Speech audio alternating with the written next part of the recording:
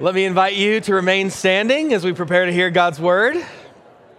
Today we are out of series as we are looking at a Thanksgiving text. And while this passage in Deuteronomy 8 doesn't have the word Thanksgiving in it anywhere, you will find that the undercurrent of what's going on here is that God wants to grow his people in a thankfulness to him as he brings them into the promised land. So we're just going to jump right in and read this whole chapter from Deuteronomy chapter 8, verses 1 all the way through 20. The whole commandment that I command you today, you shall be careful to do, that you may live and multiply and go in and possess the land that the Lord swore to give to your fathers.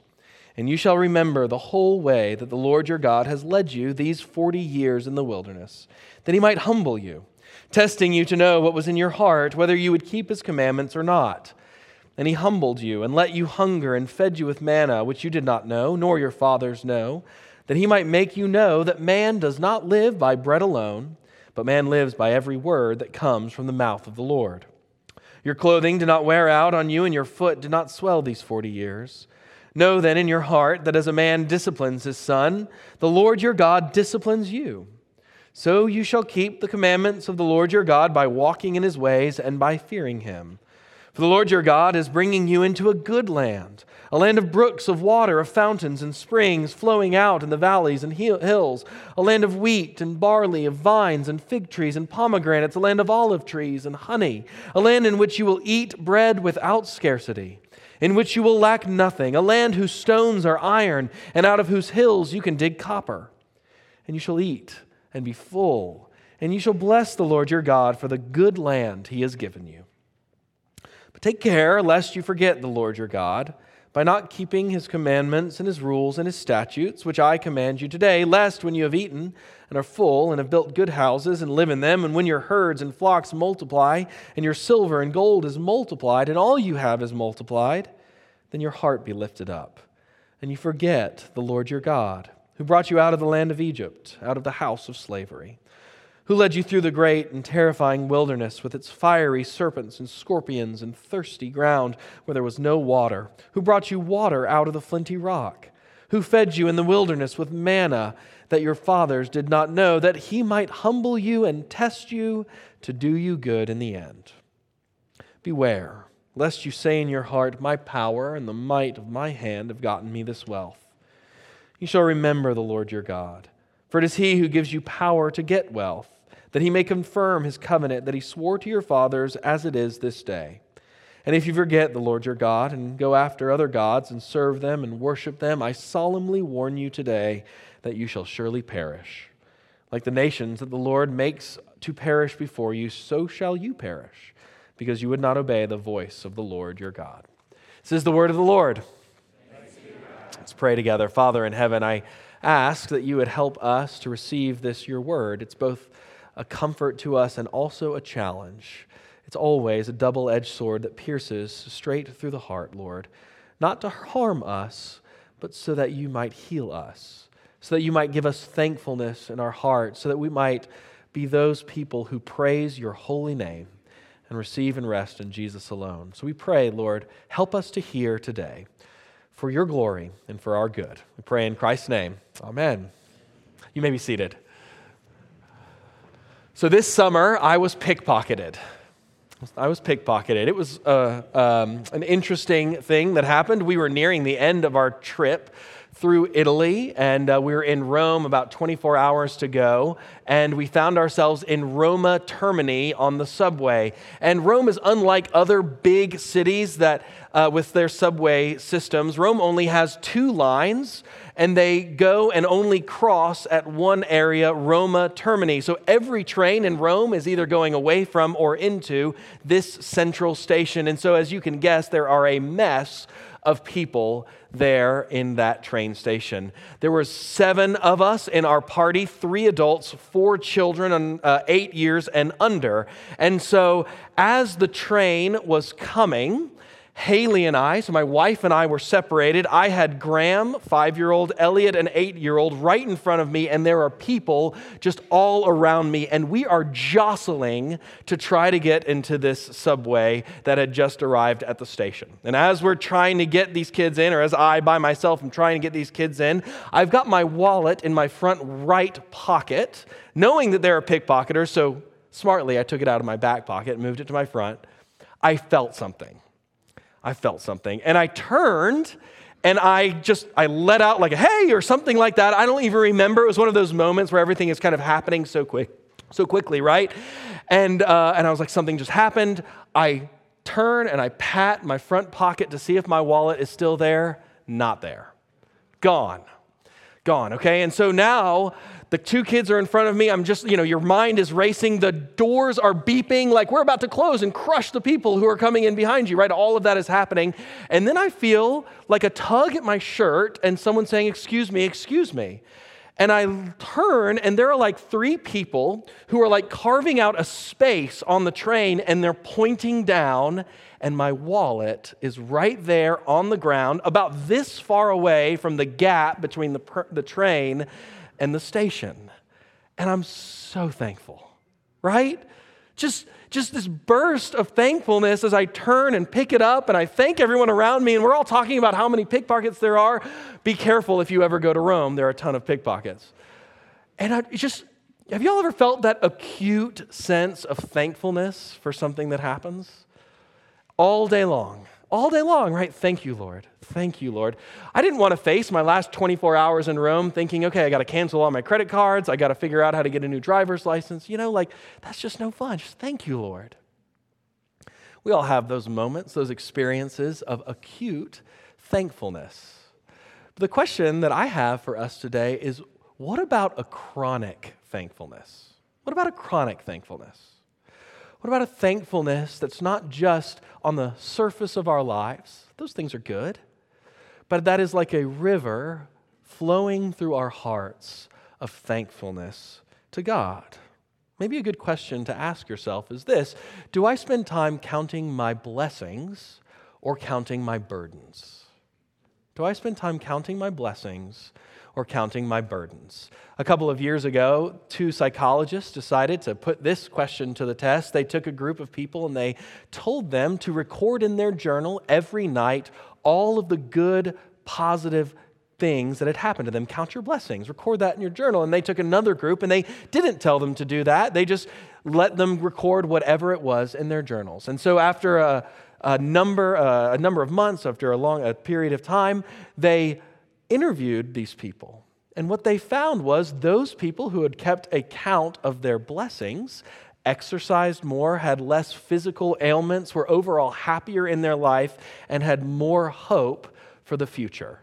Interesting. The people who hadn't had less in every single one of those categories. Now, I think we kind of get that, right? As Christians, that's scientific data that backs up something that we know implicitly. At the core of our hearts, we should be thankful to the Lord our God. I love what Rebecca McLaughlin says about this. She says, for the Christian, thankfulness is not just a positivity technique. It is a deep disposition toward a life-giving and life-saving God. And so that leaves us with a question. If I look and I find myself not with that deep disposition of thankfulness, how is it that I can grow in that? Lord, how do you grow in me a thankfulness to you because you are the life-giving and life-saving God? In our passage today, I think there's really 2 big themes that I want to pull out as we interrogate that question. 2 ways. First, we grow in thankfulness as we follow God through the whole way or the whole journey of life in humility. We follow God through the whole way, the whole journey of life in humility. Second, we grow in thankfulness as God teaches us to obey the whole commandment of God. The whole commandment. Okay, so we see the whole way that God is taking us through life, and as we obey the whole commandment of God, we will grow in thankfulness. So let's just look at it. First, we grow in thankfulness as God calls us to follow Him the whole way, the whole journey, in humility. Deuteronomy is written as the wandering years are coming to an end, right? And the people of God are about to cross from the wilderness into the promised land, the land flowing with milk and with honey. And now the people of God are looking back at all the things that they have learned. And look with me at verse 2. Moses says, Remember the whole way that the Lord your God has led you these 40 years in the wilderness, that He might humble you. That word way, I've already kind of given it away, can also be translated like road or journey. So think back on the journey. What was I doing in that journey? What am I doing in the story of your life? What I'm doing is I'm trying to humble you before me. Humble you before me. If you've done any traveling at all, you know that God is working to humble you. Right? If you've done any traveling at all, especially this last summer, where pretty much every single flight was delayed, you know that God is at work to humble you. On that same trip, as we were coming back from Rome, we landed in Newark about 2 hours late to our connecting flight, which, guess what, had a 2-hour gap in our layover, right? So Haley and I were looking at each other and we're like, there is no way we're going to make the next flight. But you land and then, you can like open up your phone and take it off airplane mode, and we look and we're like, oh, our flight is delayed. This is great. We might actually be able to make our connecting flight to Houston. And so then we proceed to sit on the tarmac for 1.5 hours without finding a gate to actually park in. We're like, we're here. Just get us into a gate. Of course, we miss our next flight. And we weren't booked on the first flight in the morning. We were booked on the last flight in the evening, the 8 p.m. flight. So we had over a 24-hour layover in Newark. We could see New York City, but Newark is not as nice. I'm sorry to anyone from New Jersey in the room. It's not fun, frustrating, annoying. Now think about the people of God. The journey from Egypt to Canaan is about 11 days straight walk. 11 days. Imagine a layover in the wilderness for 39 years and 354 days. That's a pretty frustrating layover, isn't it? Pretty frustrating layover. Not just that. It wasn't just expensive airport food that they had to buy and not so comfortable seats that they had to sit in. Verse 15 tells us the context of their sojourn. Terrors like fiery serpents and scorpions and no water and no food. Life is rarely a straight line to blessing. Life is rarely a straight line to blessing, isn't it? Like, we want to go from strength to strength in life. I want Redeemer to just go from strength to strength all the time. I want my own story just to be one series of successes to thankfulness and blessing. But it doesn't work that way. I especially want my kids to go from strength to strength in their life. But that doesn't happen. Why? Look at verse 2. That the Lord might humble you, testing you to know what is in your heart. That the Lord might humble you, testing you to know what is in your heart. Now, does God need 40 years to figure out what's in our hearts? No, He doesn't need that testing. He knows what's in our hearts. Guess who needs about 40 years or more to figure out what's in our hearts? We do. We do. We need to know that in the depth of our heart, there is a twist, a sinful twist in us, that if left to itself, would take every blessing, every strength, every good thing poured out from God and not see it as a blessing and not give thanks, but rather twist it into our deserving and never give thanks. That's what our hearts do with blessing, right? We kind of see it in two different ways in this passage. Look at verse 14. In the land, when your gold and your silver multiply and everything multiplies, watch out, lest your heart be lifted up and you forget the Lord your God. What do we call someone who has been given everything they could ever need and never work for it? Oh, come on. Spoiled. Do we think that? Kind of, maybe? Spoiled. That's what we call someone. A spoiled heart spoils God's blessings. Let me see it again, verses 17 and 18. Beware lest you say in your heart, my power and the might of my hand have gotten me this wealth. You shall remember that it is He who gives you power to get wealth. This is the person who dismisses God's blessings because they say, I have earned this. How do we miss God's blessings? We really believe that they're not blessings, that we've earned this, that we deserve this. That's a huge enemy of thankfulness, isn't it? Just look at Americans writ large. Look at Americans writ large. We're the richest, the most powerful country the world has ever seen, with a pretty good healthcare system to boot. In 2018, economist Jeffrey Sachs said this in the World Happiness Report. Since 1972, our income per capita has more than doubled, but our rate of happiness has remained roughly unchanged or even declined.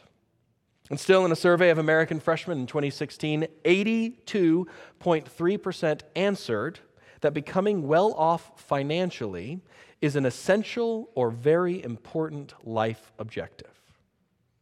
But now, in the last 3 years, this country of wealth and prosperity and blessing, we've actually gone down in our life expectancy rates. 2.7 years. It's a precipitous drop, a huge drop. Why? Deaths of despair. Despair. In all the wealth, in all the blessing, in all the happiness that we should have, our life expectancy is going down because of despair. Even if there was a land flowing with milk and honey today, there is something in our hearts that would spoil it. That's what we do. But now let's apply this to ourselves. Do you ever get a glimpse of your heart? Do you ever really get that glimpse of your heart and see the desert waste in it? Like, I look sometimes at the way I treat my wife or my kids, and I think, oh my goodness, if that kind of selfishness and privilege went unchecked for 40 years, what would I become? What would I become if that went unchecked for 40 years? You see, what our hearts do is they turn God's gifts and God's blessings based on our reception of them, either towards thankfulness or towards curses. Or towards curses. Without humility, no matter what material, familial, or even spiritual blessing we receive, it will turn to curses and dust and ashes unless we're trained in humility. So even though it's hard to say, praise God for the desert, right? When you're found in the desert place, we sang it today. Even though it's hard to say, praise God for the desert.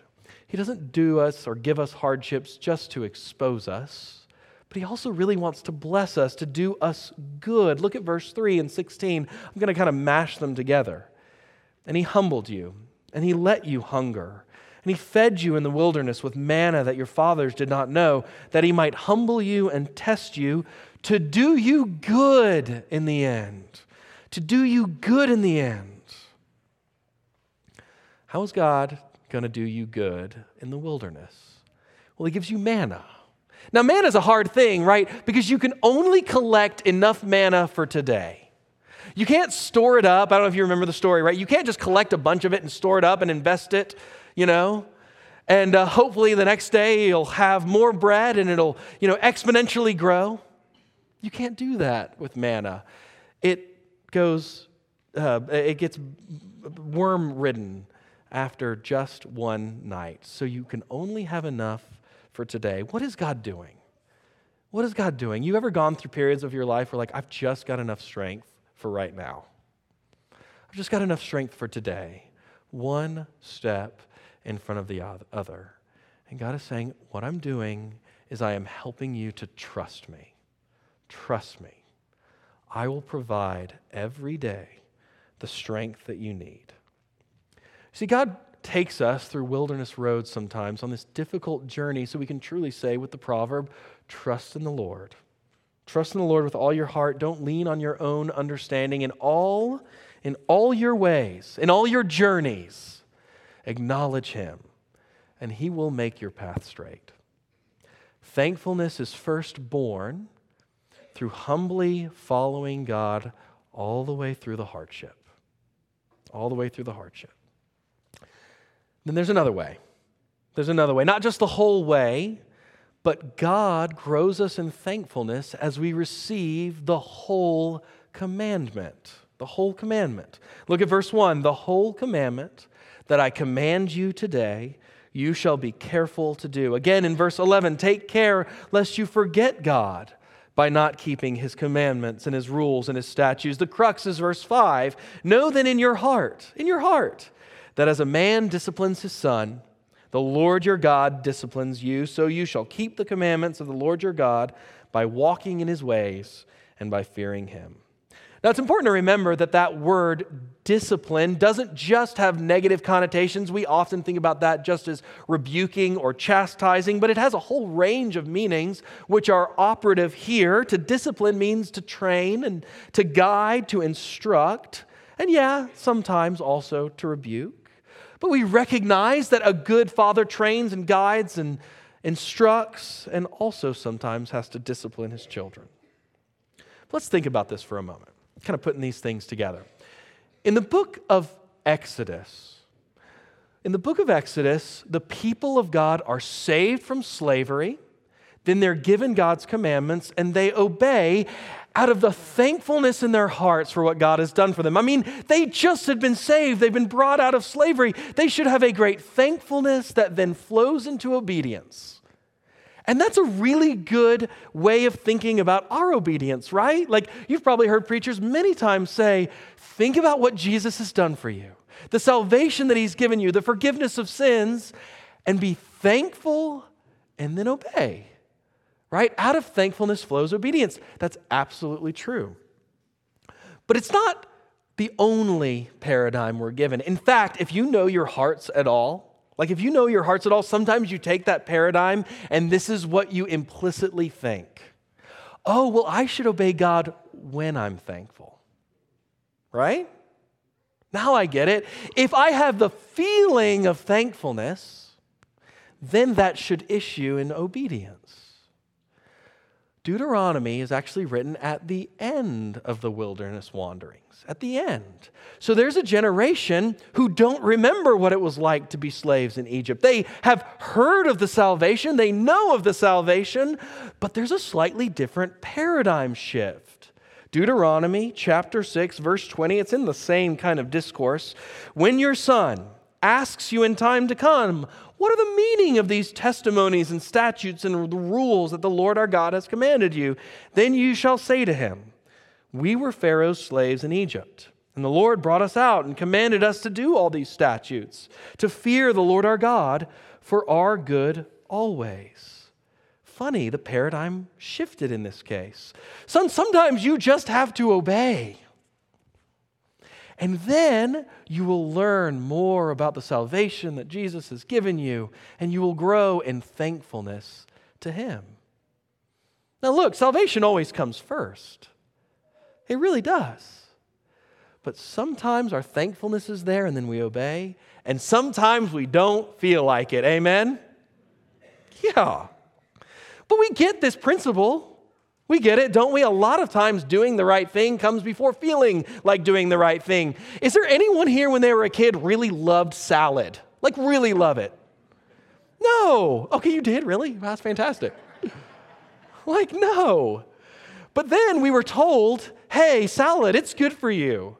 And so we started eating it at some point in our lives probably. And then over time, does anyone else here crave a salad every once in a while? Yeah. I mean, not a lot. But sometimes, And you know the same principle with like getting up to work out. Like who was like, man, I just cannot wait to work out before you ever started a workout regime? None of us.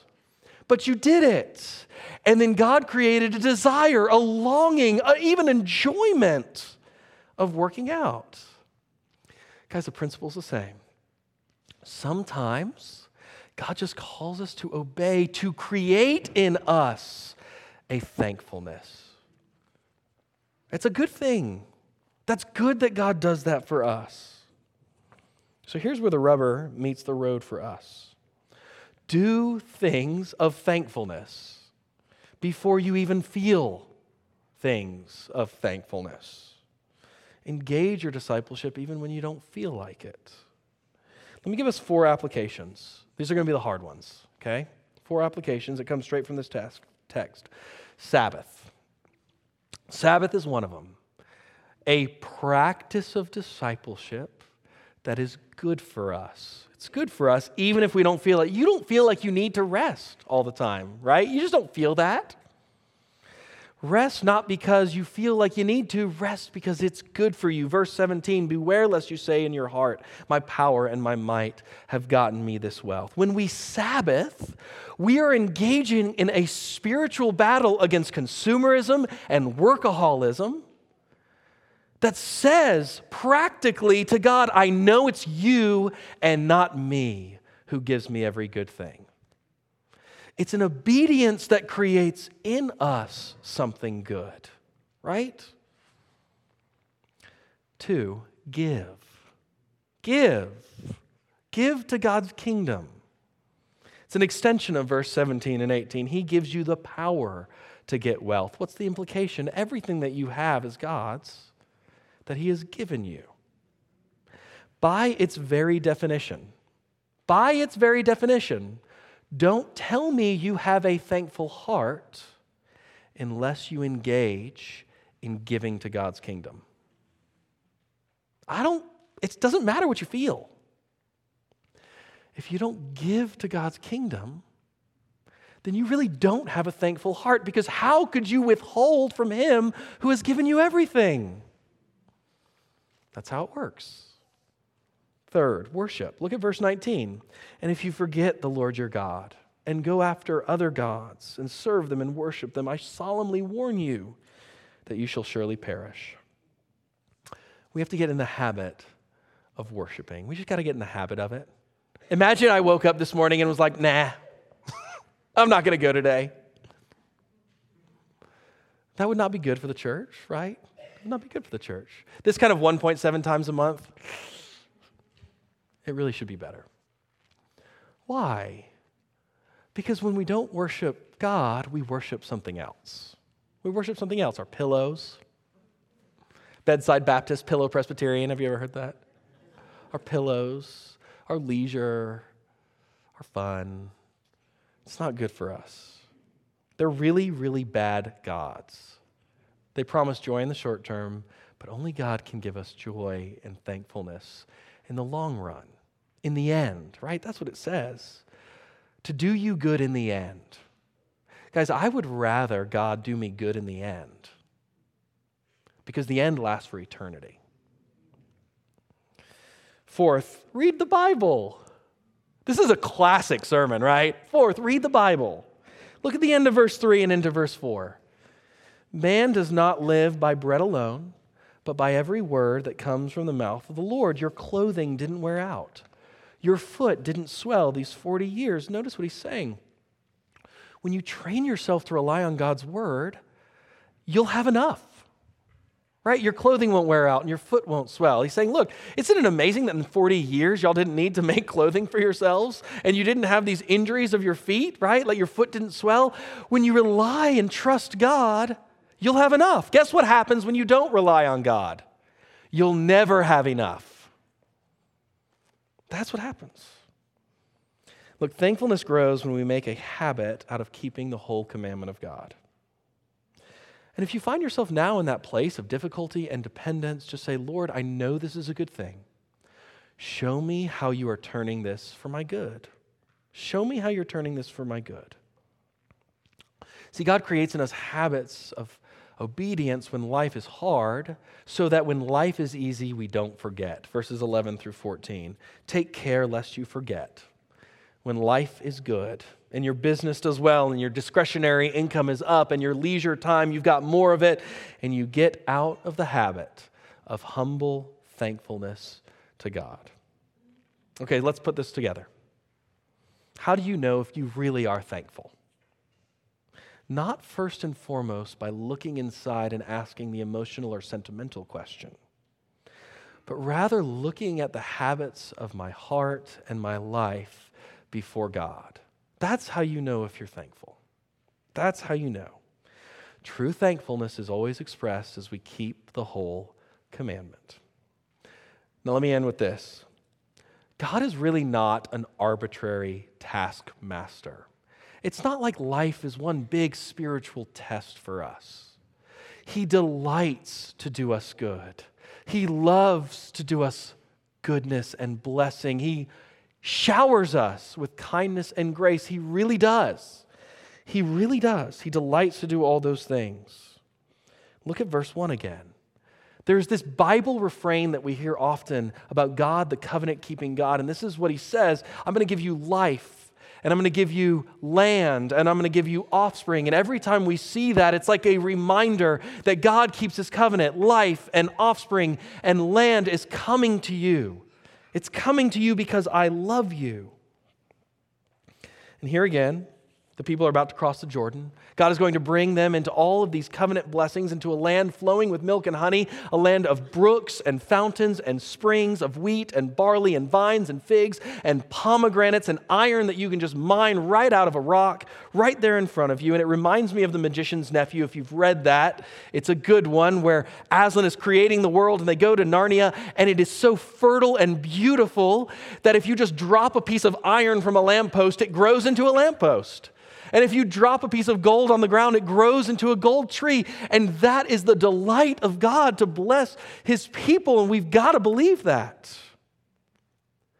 But the point of this passage is to remind us that if our hearts are not trained in humble thankfulness, God could give us all of heaven, and we would turn it into ashes and dust. It's true. In fact, that's part of the way that we hold out the goodness of God to our unbelieving friends. Is like, look, God desires to bless. And even if you saw every blessing, you wouldn't have it unless your heart was changed to thankfulness. Now, there is a man. This is where we get to Jesus. There is a man, a covenant-keeping man, Son of God, and Son of Man who came. And he didn't live in perfect Eden. He lived in the wilderness of this world, in a land subjugated by the Romans, in difficulty and hardship, bearing in himself the curse for all of our wrongdoing, the brokenness of this world. And he was driven by the Spirit at the beginning of his ministry, if you remember, into the wilderness, where he fasted without food or drink for 40 days. And at the end of those 40 days, he was tempted by the tempter to take a kingdom for himself and to make bread and to worship the accuser. And Jesus said, no, man does not live by bread alone, but what? Every word that comes from the mouth of God. It is supremely encouraging that Jesus was more thankful and humble before his God after 40 days of fasting than I am when I am full. And therein lies our hope. Therein lies our hope. Because of Jesus' thankful heart, who welcomes you, unites you with himself, so you too, even though we are covenant breakers, are being brought into the very life of God, so that every day you could learn, with all the saints, thankfulness and gratefulness, all to the praise of God's glory. Let's pray together. Father in heaven, we thank you for this, your word. We ask, Lord Jesus, help us to keep looking to you, the founder and perfecter of our faith, the one who has done for us what we couldn't do for ourselves, the one who loves us and unites us to yourself so that we could come into all of the blessings of God. Give us faith to believe it, that you are the one who makes all blessings flow. Pray all this in Jesus' name. Amen.